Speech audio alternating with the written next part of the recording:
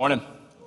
Did you see that it's snowing outside? You don't see that? Now, if you doubt me, it's okay, because we're talking about doubt this morning. This is for you. Yeah, we are actually going to talk about doubt in church. You know, this is a church where we take a lot of pride in just being authentic and being real. I'm not trying to put up a fancy front for anyone. And so we're going to talk about doubt this morning. Is it okay to have doubt sometime about your faith, about God? Is it okay to doubt what God's doing or maybe not doing in your life? I want to tell you that, yeah, doubt is actually a normal part of having faith. And we're going to kind of just, if that feels like, I don't know, we're going to kind of talk through that this morning. And we're going to do that as we continue in the book of Luke in the Bible. And we're going to talk about the doubts of actually one of the greatest people to ever live. If you want to follow along in our passage for this morning, we are on page 838 in the Bibles under the chairs. Or you can use the Renovation Church app, just have Bible and weekly verses, and it's all there as well. This morning, we're going to look at the doubts of John the Baptist. Now, we last talked about John back in May, and I realize that so many of you are new, even from May. Maybe even you're new this week. This is your first week to Renovation Church. Welcome. We're happy you're here. But John the Baptist was this guy who did a ministry out in the desert wearing clothes of camel's hair, and he ate bugs for breakfast and all that. And he called the people to repent, to turn from their sins and get baptized and start following God. He's this intense prophet, and his main purpose was to pave the way to turn back the spiritual hearts of the people towards God, paving the way for the Messiah to come, for Jesus. So this is a great man of faith. And so I think you might, in some ways, if you're not familiar with this passage, you might find it a bit surprising. But in some ways, I also pray that you find it encouraging and comforting at the same time. So we are in Luke 7. This week we are now on verse 18. Here's what it says. John's disciples told him about all these things. If you weren't here last week, that was Jesus healing people and raising a young man from the dead, all of those things. Calling two of them, he sent them to the Lord, to Jesus, to ask, "Are you the one who is to come, or should we expect someone else?" When the men came to Jesus, they said, "John the Baptist sent us to you to ask, are you the one who is to come?" Meaning, are you the Messiah? "Or should we expect someone else?" At that very time, Jesus cured many who had diseases, sicknesses, and evil spirits, and gave sight to many who were blind. So he replied to the messengers, "Go back and report to John what you have seen and heard. The blind receive sight, the lame walk, those who have leprosy are cleansed, the deaf hear, the dead are raised, and the good news is proclaimed to the poor. Blessed is anyone who does not stumble on account of me." Okay, so what's happening here? The great John the Baptist sends his own disciples to ask Jesus, "Hey, are you the Messiah, or should I be looking for someone else?" Right? This is kind of a loaded question, but before we kind of untangle it a bit, we want to get into some, I think it's important to get some biblical context on John the Baptist's life. Think about this. What has John the Baptist seen with his own eyes?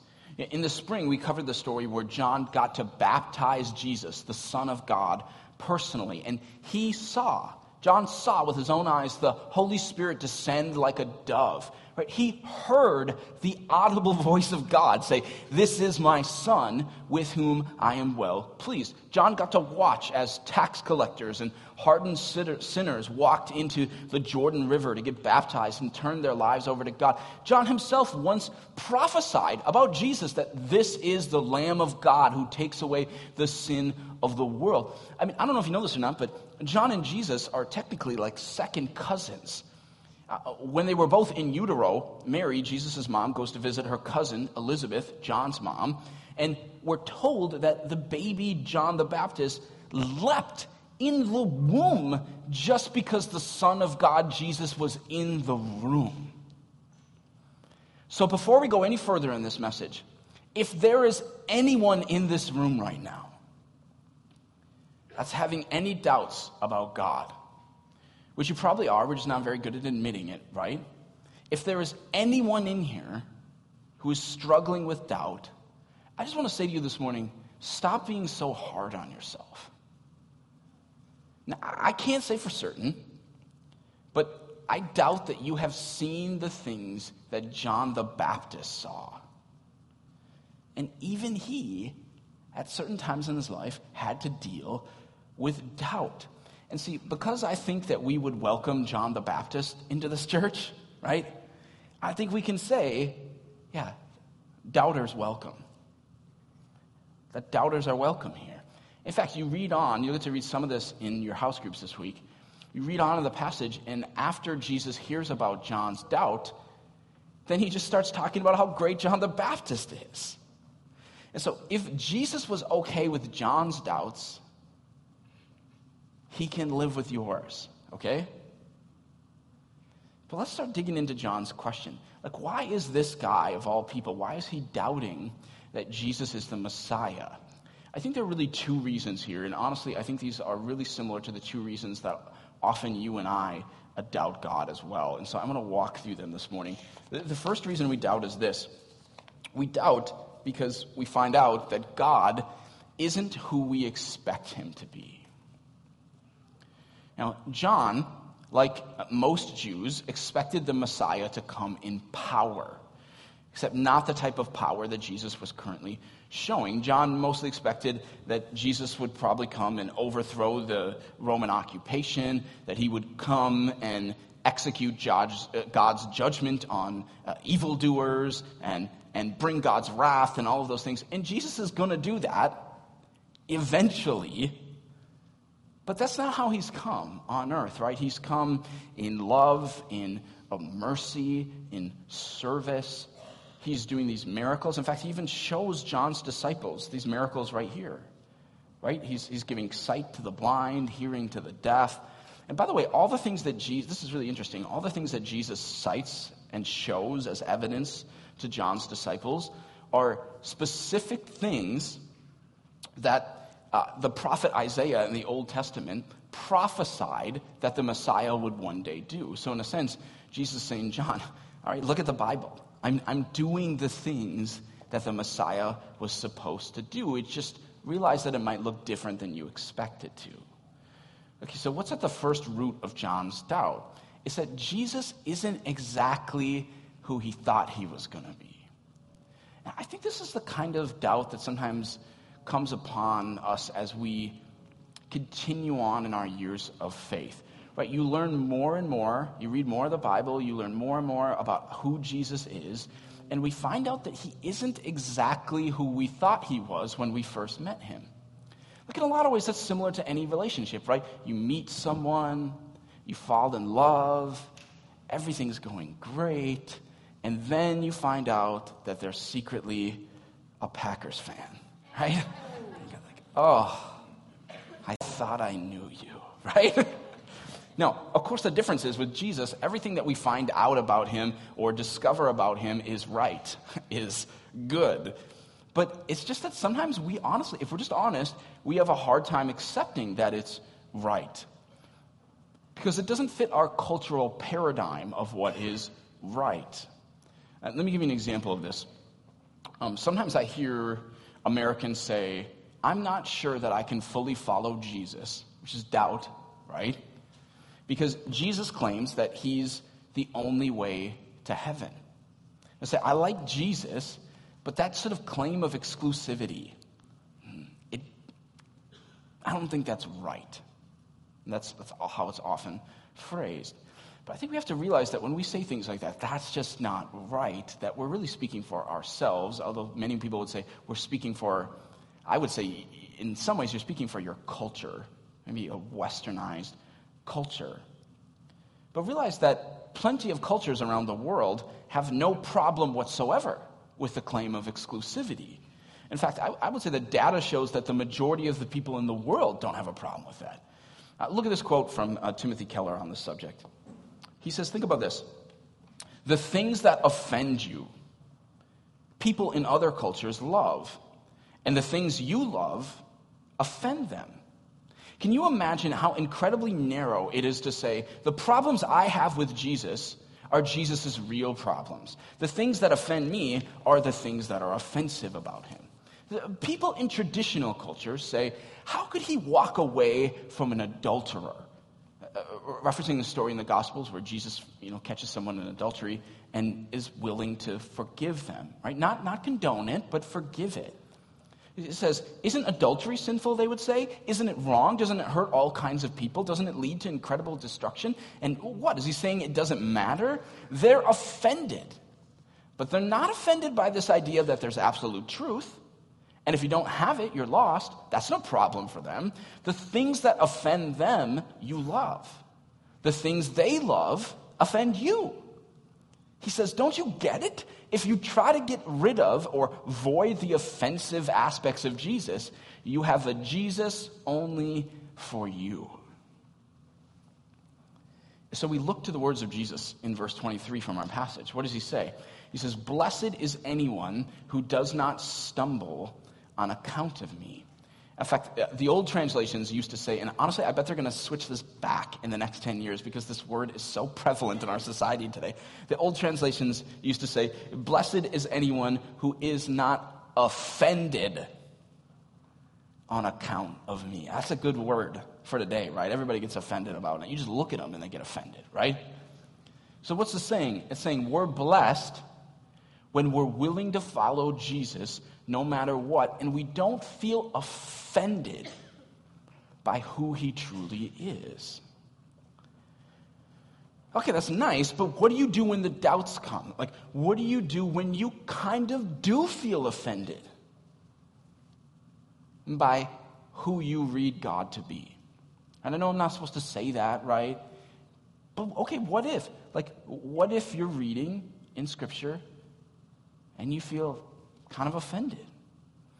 Before I even answer that question, I just want to back up for a minute because I think before we can even answer that, we need a better understanding of what doubt is. Doubt, in a lot of ways, is similar to temptation. Now, temptation is interesting because temptation in and of itself is not a sin. You go back to the book of Genesis in the Bible. Joseph, when he's tempted by Potiphar's wife, the very fact that she tempted him, the temptation in itself is not a sin. Now, if he would have acted on it, sure, that's a sin. But temptation merely presents you with a choice. And doubt is similar. Right? So don't beat yourself up just because doubt is present in your life. Like temptation, doubt is merely an opportunity to move further away from God or an opportunity for you to move closer to God. So now let's play this out with an example. Okay, let's say you're reading the Bible, and you get to this a difficult passage, and there are plenty of them, and you see God doing something that you're not sure that you even agree with. Right? Perhaps, one of the things that people struggle with a lot in our culture is maybe you read in the Old Testament and God is just exacting judgment on an entire nation or something, right? One of the ites or something, those Samsonites or something. I'm just kidding. Right? And you read this and you think, God, is that really you? You ever do this? You think, I don't know if I believe that. Would a good God actually do that? And you experience doubt. Now, it's not always a bad thing that you experience doubt. I would tell you it's a human thing. But remember, doubt, when that comes, and it will, it's just an opportunity for you to move closer to God or further away. And plenty of people use it to move further away. Right? I think this is one of the reasons that so many churches are afraid to talk about it. Plenty of people read those passages and they say, honestly, kind of with an aura of cultural superiority, they say, nah, that can't be God. But what are you saying when you say that? What you're saying is, I know what a good God would really be like. Yeah, but do you? No, seriously, do you? And how? How do you know that? Do you, one person, from one culture, from one period in history, actually know what a good God is like? How do you know that? Or is there some sacred text that how do you know? I just feel like we ought to be nervous about making such conjectures. So doubt, when it comes and you experience it, it ought to be a springboard towards you further investigating the truth, not backing away from it. Okay, think about how a child experiences, maybe not spiritual doubt, but intellectual doubt. My son Lincoln is 2. He's going to turn 3 in a couple weeks, and he loves to talk, like all the time. Like sometimes at dinner, he's just going, "Da, da, da," and I just want to stop and say, just stop. Like, I have things to say that I want to share at the dinner table, right? The other day I was trying to develop an equation for just how many questions he asks a day. And, you're just working off sample data, right? I probably would fail probs and stats for this, but I'm estimating that he asks somewhere around 500 questions a day. Now, I've always had this parenting philosophy that I made this commitment to myself that I will answer every single one of the questions that my kids ask me, because I want them to develop as learners, as curious people. But most of his questions start with one word. You know what it is? Culver's. No, I'm just kidding. No, what is it? It's why. Right? That's how a toddler talks. He says, "Why he doing that? Why is that here? Why are you wearing that?" Right? Just, I don't know, right? Right? Every once in a while, after like 30 in a row, because sometimes it's just rapid fire, I just look at them and say, "Why are you asking so many questions?" Right? But just think about this. Okay, what's one of the things that's underneath every why question? Doubt. Okay, when you say, "Why that over there?" right?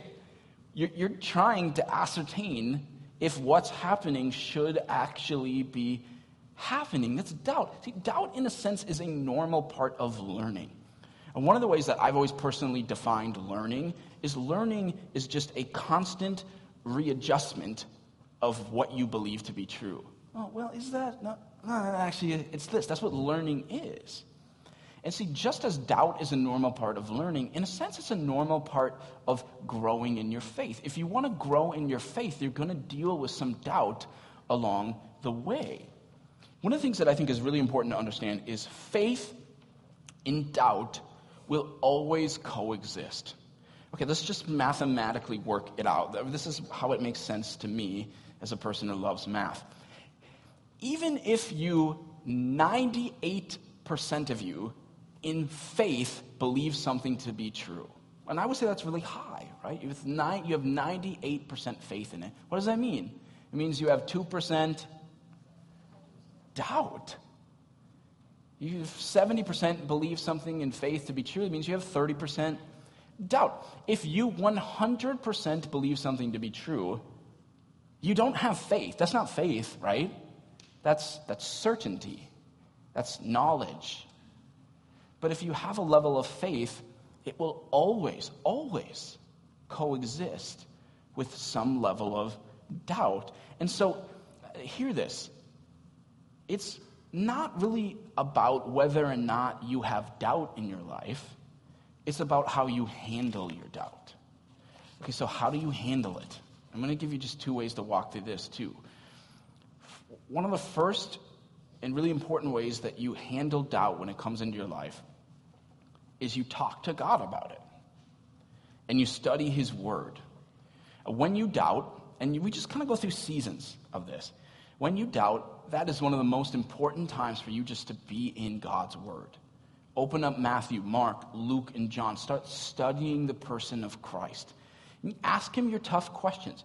Okay, you deal with doubt by pressing in, not walking away. Okay, think of it in a relationship. If you're in a relationship and you start doubting that the person you're in a relationship with actually loves you, how do you solve that? You solve it by pressing in, by going to talk to them about it, not by pulling away. That doesn't really solve anything for you. This is how God tells us to solve doubt, in a sense, or one of the ways that it's solved. Look at Romans 10:17. Paul says, consequently, faith, right, which is what we want, not doubt, faith comes from hearing the message. And the message is heard through the word about Christ. And so when we doubt, which we will, we increase the percentage of our faith, so the percentage of our doubt goes down. We do that by talking to him, by exposing ourselves to more of his word. You go to something to find out the truth. You don't back away from it. Now I want to walk into the second reason for doubt, and really I'll give you a second answer for how to deal with that. There is a second reason in Scripture here why John the Baptist is experiencing doubt. It's not just because the Messiah isn't looking exactly how he thought he would at this time. Now, the clues for this in Scripture are actually back in Luke chapter 3, and then also in Matthew chapter 11, when Matthew tells us the same story. We're told in those two places in Scripture that John, while he sends his disciples out, didn't come himself because he's actually locked away in prison during this time. Now, John was clearly aware of what had been happening and updates for Jesus' ministry. He was aware that Jesus had been giving sight to the blind, that he had been restoring hearing for the deaf, and he was aware that Jesus was always talking about setting the prisoners free. And so John must have been thinking, but why haven't you set this prisoner free?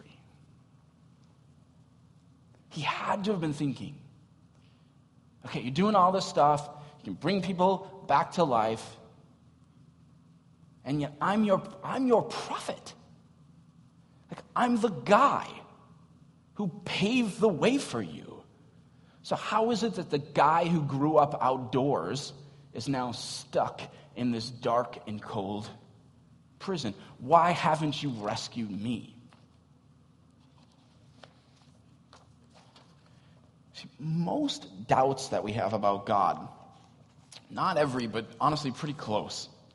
Most doubts that we have about God can actually be traced to some sort of personal pain or experience or feeling. John isn't doubting just for theological reasons. He's suffering personally. And that's causing him to doubt. And this is really the second, I think, most common reason that we doubt. We doubt because God doesn't do for us in our own personal lives.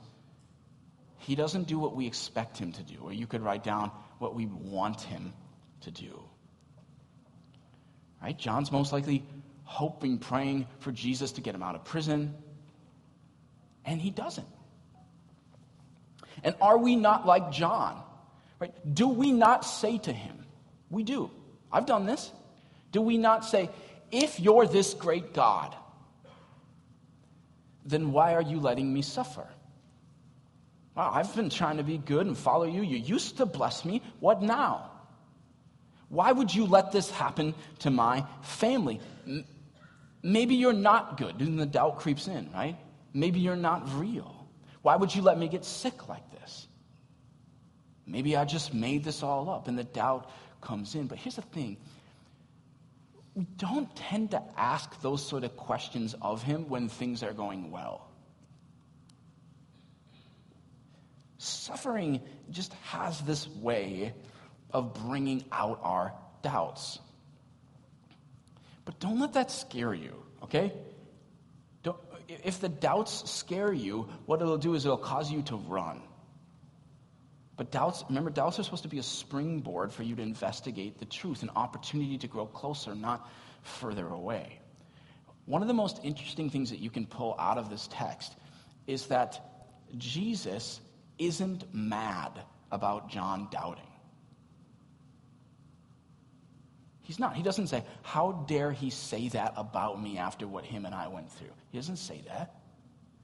He just gives an answer, kindly gives an answer to John's doubt, and then goes on to talk about how great John is. Right? Don't be so hard on yourself. You read through the Old Testament. In difficult times, in stressful times, Moses doubted. Gideon doubted. Elijah doubted. Job doubted. Even the disciples who walked every day face to face with Jesus for 3 years, what do? They doubted. Right?